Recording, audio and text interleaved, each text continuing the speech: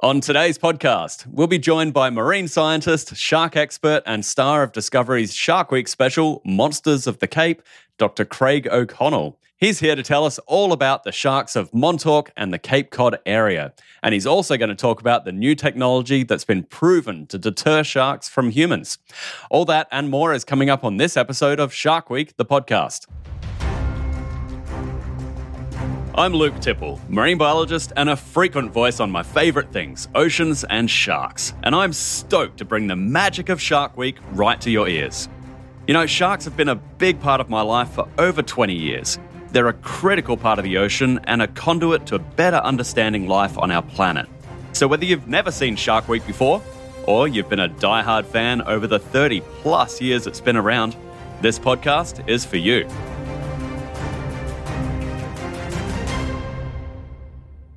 Today, I'm stoked to welcome a friend and very special guest, Dr. Craig O'Connell. He's a marine biologist and star of Discovery's Shark Week special, Monsters of the Cape. Welcome to the show, mate. Thanks for having me, Luke. I'm excited to be on here with you. The last time I saw you, we were up in your neighborhood and we were tagging sharks and hanging out. How did the summer treat you? The summer was the best one yet. Last year we caught 25 sharks and tagged them, and we thought that was a good season. But this summer we caught 75 sharks that ranged from everything from small dogfish up to a 16-foot common thresher shark. So it was incredible. We got a lot of tags deployed, so we did really well. There's probably a lot of shark fishermen who are jealous of those stats out there. That's a pretty good season. Yeah, they're all trying to find out where I was catching them, but I'm not telling them. Good. Yep. So tell everybody, who you are, what you do, and where you work and what you work on. I am the executive director and founder of a youth education and shark research nonprofit that we operate out of Montauk, New York, and it's a really exciting nonprofit. What we do is we are actively conducting shark research and shark conservation research. We're testing out new technologies to save sharks. But in addition to that, we're actually taking high school students out on the boat with us so that they can get hands-on with sharks, so they could tag sharks. We had a couple high school students this summer help us put tags in baby great whites, so it's absolutely incredible. And we're out in Montauk all summer doing this every single day. It's tiring, but it's probably one of the most rewarding things that I've ever done. Now, are you one of these guys that saw Jaws as a kid and thought, I need to get involved with that, and followed it literally to where Jaws was inspired by? Yeah, in a way. I mean, you always hear about Jaws and it invoking all this fear in everybody, but for me, it was more of fascination. But I took a course, a marine mammalogy course down in the Florida Keys. When I was 14 years old, I was out at a reef and I kind of swam away from everybody. And out in the distance, I saw this silhouette and I was like, what the hell is that? And I kept looking and it kept getting bigger and bigger and my heart started to race and I realized it was a shark. And immediately in my head, I was like, I'm done. Like, this is what happens in Jaws. This is the exact same scenario. And the shark came up to me. It got within about 5 feet from me. I could see its eye. I was staring at it. My heart was racing, and it just swam right by. We locked eyes. It was as curious in me as I was in it, and it left me alone. And after that moment, I was absolutely hooked. I was like, this is it. I want to figure out what these animals are all about. I remember you telling me that you actually wanted to be a dolphin guy to start with. Is that right? Yeah, dolphins, whales. I mean, I can't believe we're telling everyone this, but yeah, no, I have a fascination with all wildlife. But in particular, I was very interested in working with dolphins and whales. I took this course in high school, marine mammalogy course, to go learn about dolphins. And while I'm there learning about dolphins, I see my first wild shark, and it was game over. I was like, this is what I want to work on. They leveled up to sharks. I mean, that's not a particularly unusual thing. I mean, I think sharks are such a source of inspiration and sheer awe for people in the water that anybody who's attracted to the water will see them and just go, I want to be involved with this animal. That's pretty incredible. Do you remember what species it was, the first one that you saw? It was a Caribbean reef shark, but I remember getting on the boat and being like, I just swam with a great white, oh my God.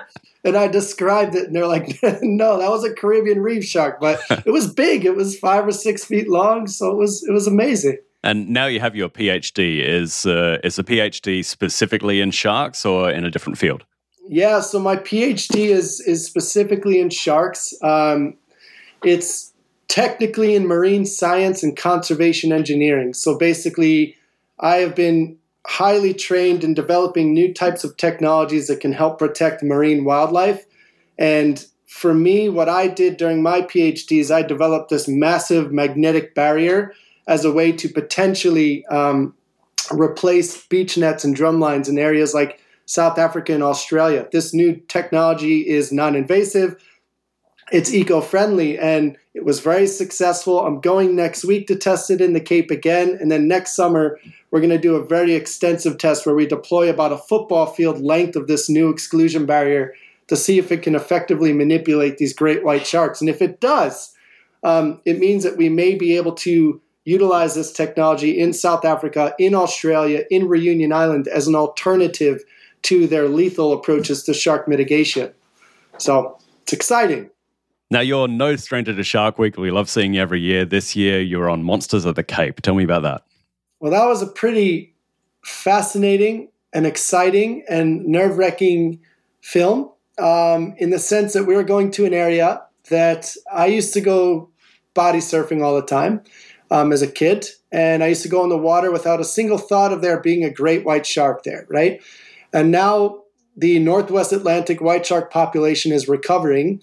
And at that same particular beach that I used to go to as a kid, it happens to be one of the best sites in the entire world to go see great white sharks.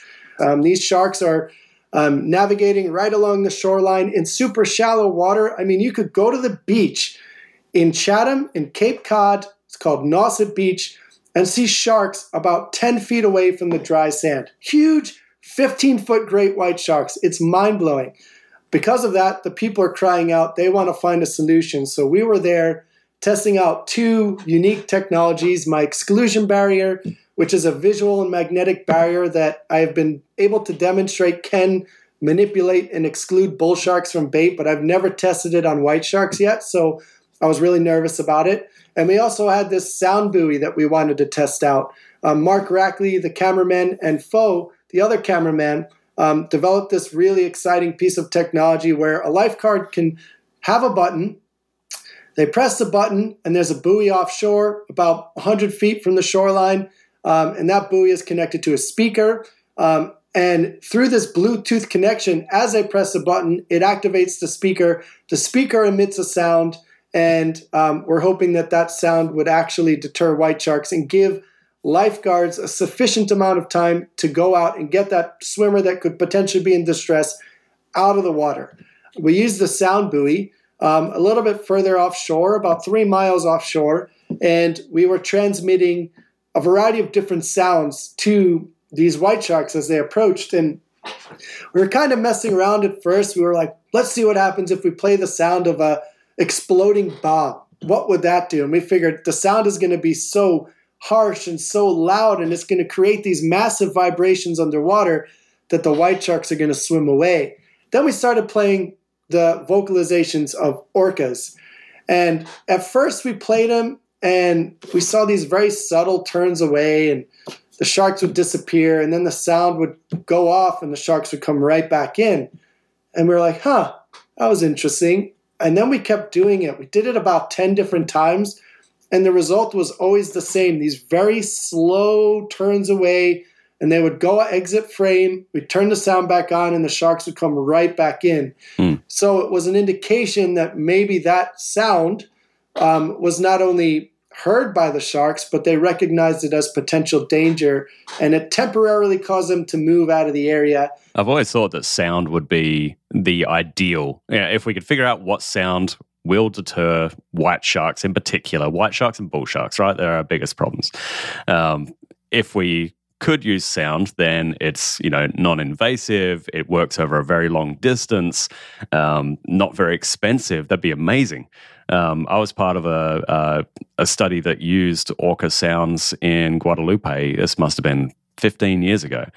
And the sharks didn't care. They actually ate the speaker, bit the speaker. Get out of here. And yeah. So there you go. That's why didn't do anything. But, I have to admit, the study wasn't well set up. I think we're going to have to look into other sounds, but like just trying to find a sound that could potentially be a deterrent it could take years, right? And then it might work on white sharks and it won't work on bull sharks. So you may need another sound for bull sharks.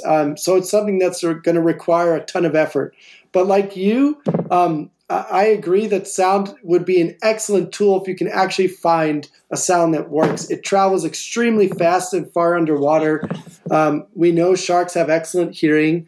They can determine the directionality of the sound using their lateral line. So we've also learned is if you continually present the same auditory stimulus, the same sound to a shark, they will rapidly habituate to it and it will no longer be effective. So it has to be something that's almost surprising to the shark. That lifeguard sees that shark, and for the first time all day, boom, he presses the button. Maybe the shark recognizes that as a deterrent, and it swims out of frame. But again, the work is still in its infancy. It needs a lot more research. And the fact that you told me that about Guadalupe, I think we have to look for another auditory sound shark deterrent. Yeah. A couple of years ago in Bahamas, we did, it was admittedly kind of a silly experiment just to see what would happen, just one of those fun ones. And we just played different kinds of music. We had set up one of our audio guy, we set him up as a DJ, and we played different types of music to the sharks there. We had tiger sharks and Caribbean reef sharks and lemon sharks as well. And I was going for heavy metal. I wanted them to all be, complete metalheads, but they didn't like that. Really? We even played them like baby metal, like Korean hardcore heavy metal, Yes. and they didn't like it. And I was all disappointed about that. I thought that'd be cool, but you know what they did come in for? Boy band music. Get out of here. Yep, it was just the worst stuff to have to listen to for a long time underwater. But actually, it might have been okay because they did come up and try to bite the speaker, so maybe they did have good taste after all. There you go. I love it. Everyone wants a shark repellent to work every single time, but in reality, it's not. You're never going to find the silver bullet shark repellent that works 100% of the time on great whites, on tiger sharks, on bull sharks. Every shark species is physiologically different, which means you need a slightly different repellent or different approach to maximize the effectiveness on each species. Now, for the people who are just listening, you're indicating that, your magnets are much, much larger. Give us some physical dimensions and, the size of the barrier or field that it might be casting off. Yeah, so the magnets that I use are almost identical to the size of like a clay brick. So let's say they're about 8 inches long by 2 inches thick by 4 inches wide. So they're absolutely massive. The magnetic field extends approximately 1 meter or 3 feet away from the magnet. And we are creating a continuous barrier from seafloor to sea surface, from shoreline to shoreline. It could be hundreds of meters long, hundreds of feet long.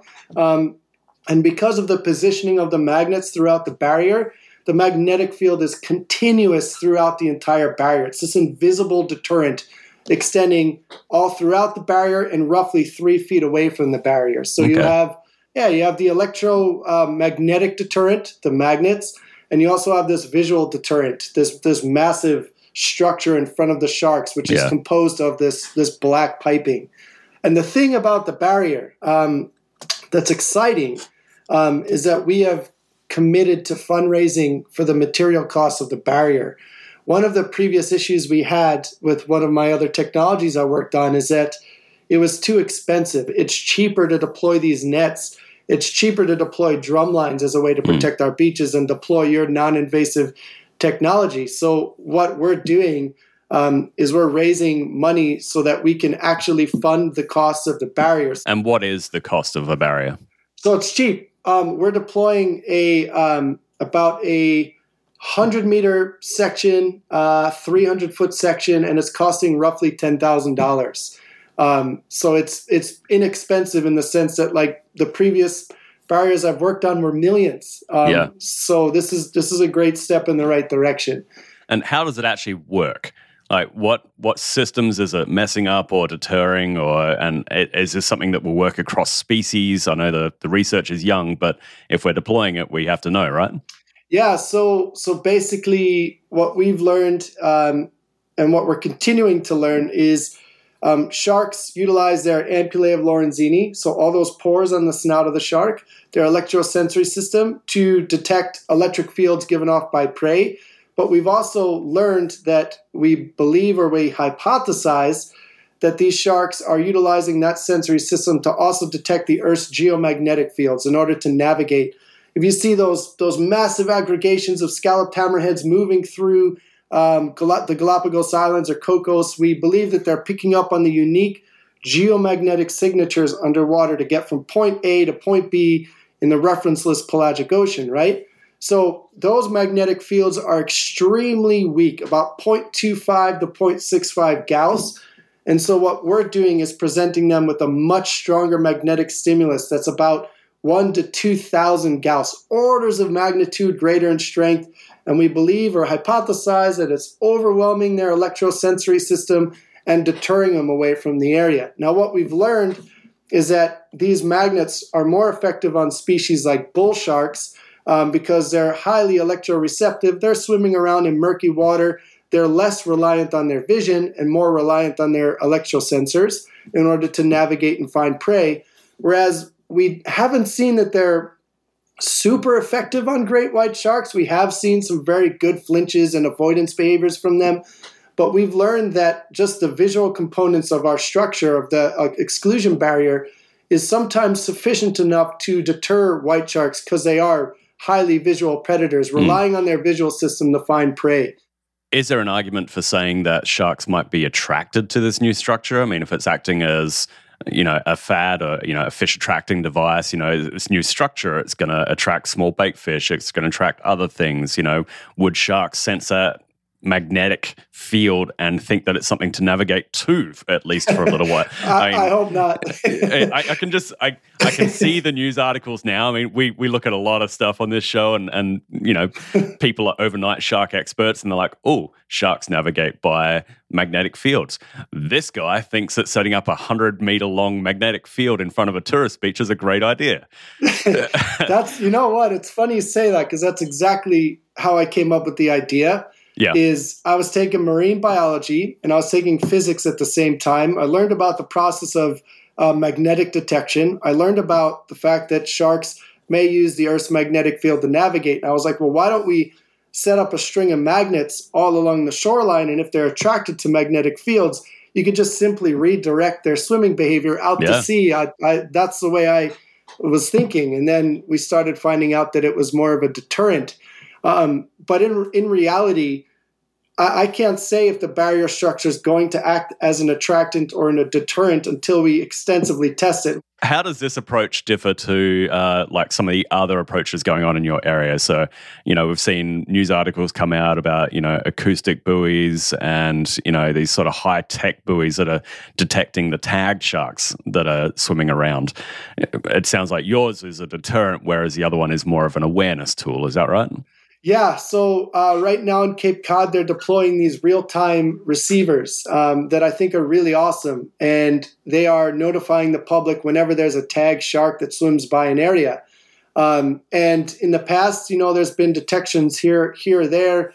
But now as time continues, because they're tagging more and more sharks, they're getting more and more detections and more alerts to allow these people that are utilizing the waters in Cape Cod that, hey, there's a great white shark nearby. It may be a good idea to get out of the water, let it do its thing and move on. So I think it's a really great approach. I mean, science and knowledge is power, and what they're doing in Cape Cod is using a super non-invasive approach to learn as much as they possibly can, as quickly as they can about these white sharks to proactively protect the beachgoers and the swimmers. What happens if one of those animals is swimming around the beach and we don't know that it's there and we're in the water? And it's definitely a understandable reaction. But at the end of the day, this is science. It takes time. But the fact that they are tagging all these animals, they're learning about the migratory patterns of these sharks when they hang out inshore. In terms of day versus night, when's the safest time to go out in the water?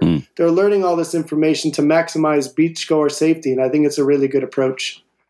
What is it about I'm kind of mixing these together, but, Montauk I know is not Cape Cod, but you're still in the same kind of like marine system there. What is it about this particular area that is such a rich source of knowledge in sharks? Like, why are people focusing on this area?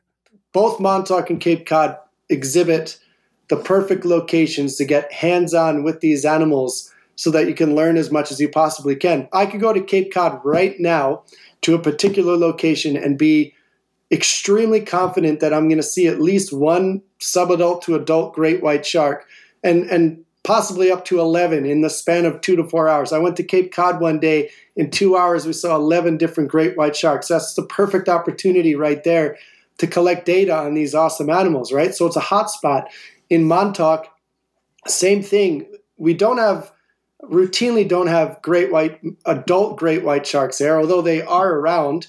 But what's also very unique about Montauk, in the past 2 to 3 years, we have been seeing an absolute increase in abundance of spinner and blacktip sharks. So much so that I can literally say that I was surrounded by 1,000 spinner sharks one day in my boat, which is completely unnatural for Montauk.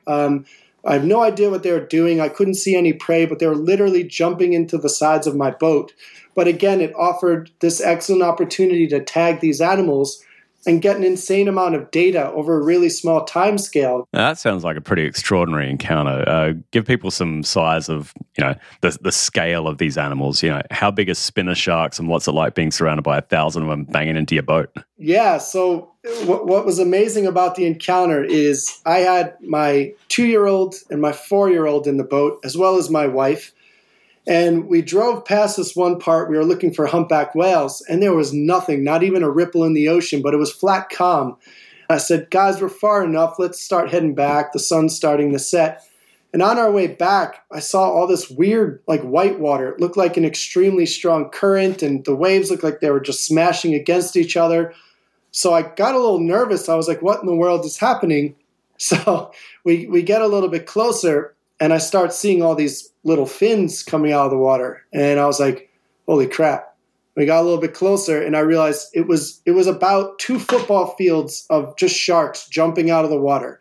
Their fins coming out. Now, these are spinner sharks. They're roughly 5 to 7 feet long. And before we knew it, I drove directly into the middle of the school or the shiver of sharks, wanting to see what the heck was happening. And they were acting so aggressively that they were bumping into the sides of my boat. So you're out there and you just hear boom, like just right into the sides of the boat. My kids are like, oh my God, are we okay? But they loved it. They realized that they were safe. And then we just had all these sharks swimming around. So that's become a fairly common sight in Montauk.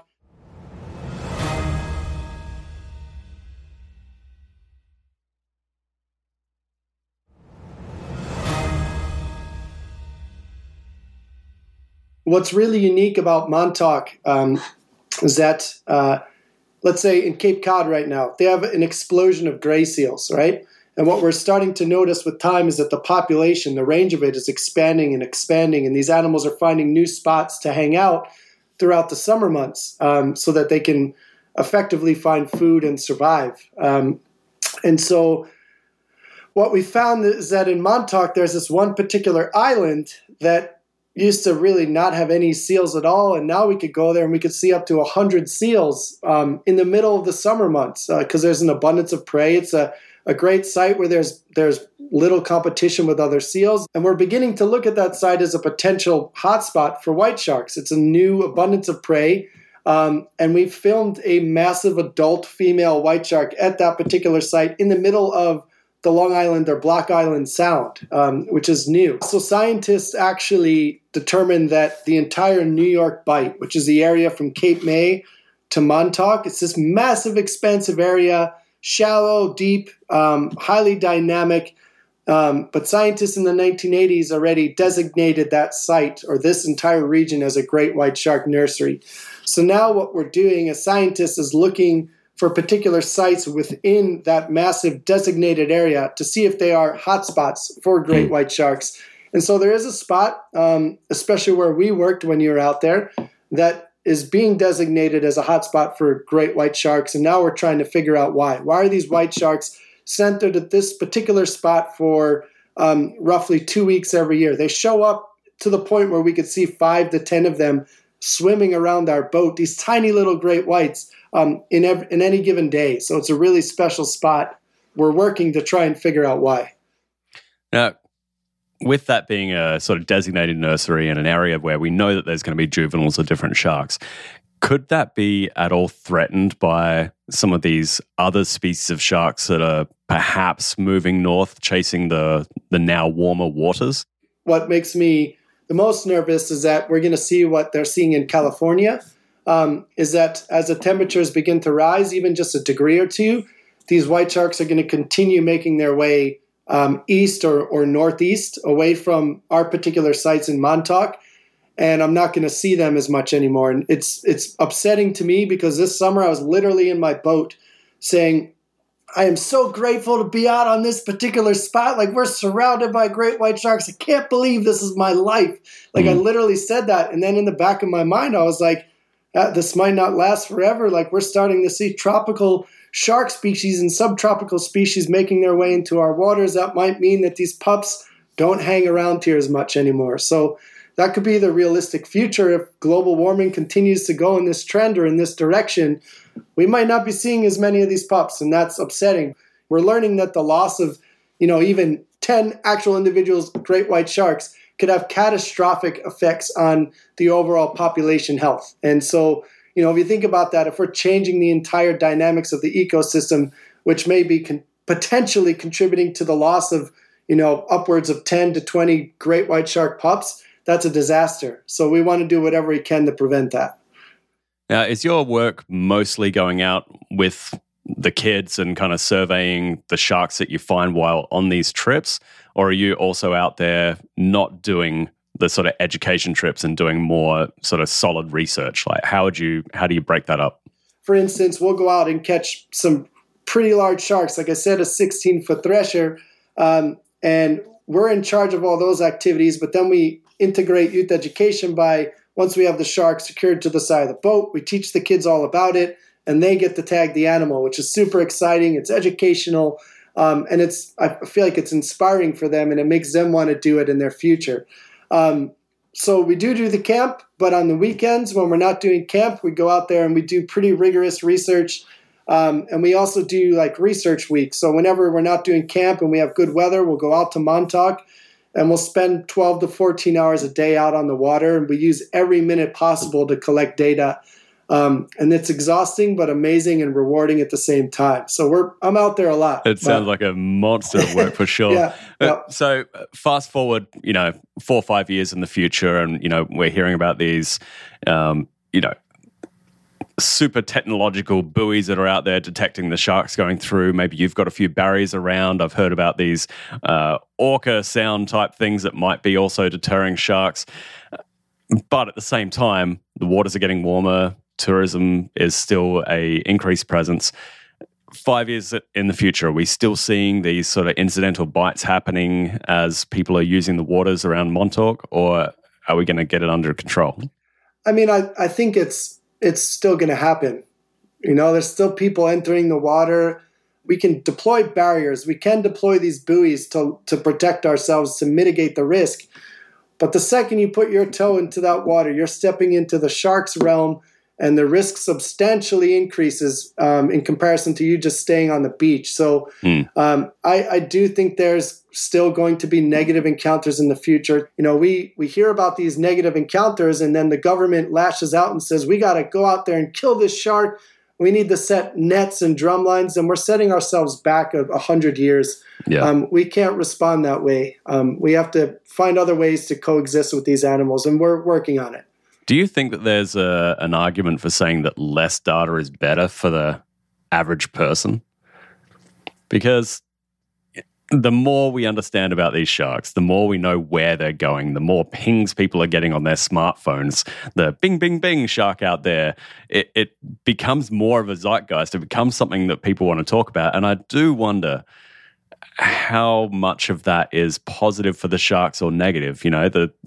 it's likely the same number of negative interactions are going to happen. Historically, we're seeing them increase, slightly, but, not exponentially like the people using the waters has. So, overall, we're actually looking at probably a decrease. Yeah. Are you saying like ignorance is bliss type of thing? I think there is an argument for ignorance is bliss. I mean, not that I agree. I'm not advocating for that whatsoever. I think research is good. I want to understand as much as we can about these sharks, but I do wonder the expectations of some people where they're like, hey, cool, we can look up on our smartphone when a shark's going to be around. The minute one comes in without a tag, suddenly that entire system is flawed and we need to either tag them all or something. I don't know. I completely understand exactly what you're saying. Like in New York now, there's been a massive surge of people buying their own drones, and they're taking them out to the beach. And because of that, they're spotting sharks consistently, and the beaches are being shut down almost every single day. Yeah. Whereas, just a year prior, no one had drones at those beaches, and they're in the water, and the sharks were still there, and everybody was fine. So it has created this massive hype and hysteria, like, oh, there's sharks out there, get out of the water. But meanwhile, the years prior, you've been in the water swimming with sharks and you had absolutely everyone was no just idea. Fine.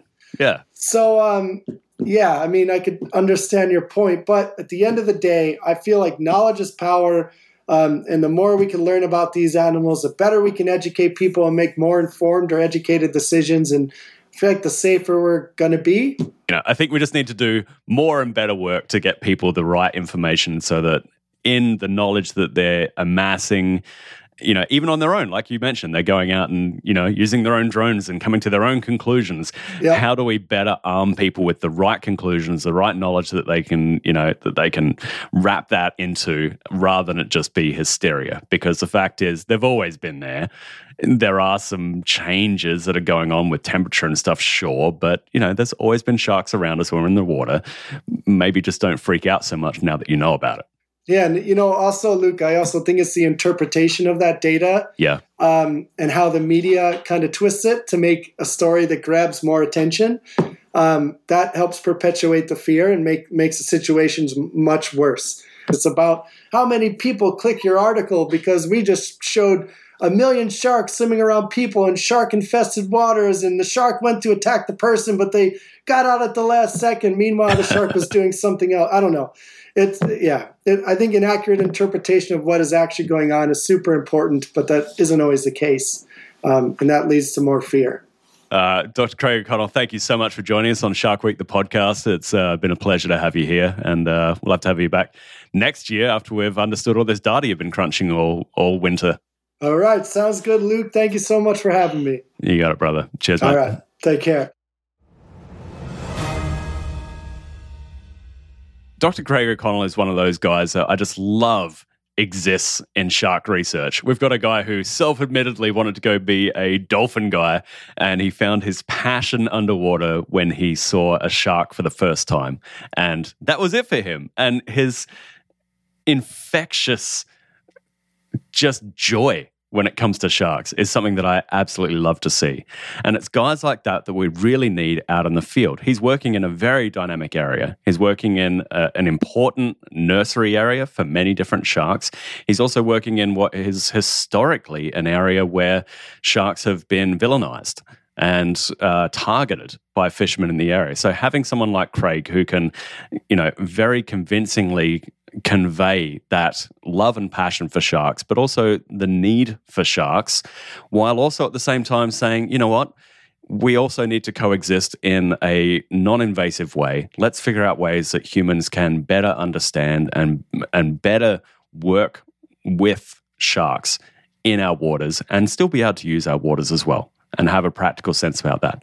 I think that's absolutely fantastic. And the work that he's doing, and I wanted to kind of dedicate the fin to the work that he's doing with kids. Now, he's taking high school age kids out on these shark camps and teaching them how to be shark scientists.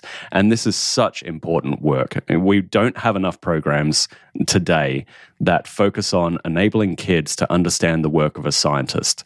And this is something that could literally inspire the next generation of people who will change the world. And we need this in every field of research. But the work that Craig is doing in particular, me as a kid would have been my dream to go do it. So I want to encourage anybody who's listening who has those kids, or the high school age, or even college kids who are thinking, what do I want to do with my life? And those ones who want to be marine biologists, who continually ask us, we get so much questions on this podcast, on our social media, and it's always the same question: how can I be like you? How can I? And I don't say that with any sort of self-aggrandizing whatsoever. It's people who are watching Shark Week, who are inspired by the experts who are out there, who want to understand what it's like to actually be a scientist. This is your opportunity to go do it. So contact Craig, and you can get him at the oseasfoundation.org. It's OSEASFDN.org. Just search for the OSEAS Foundation.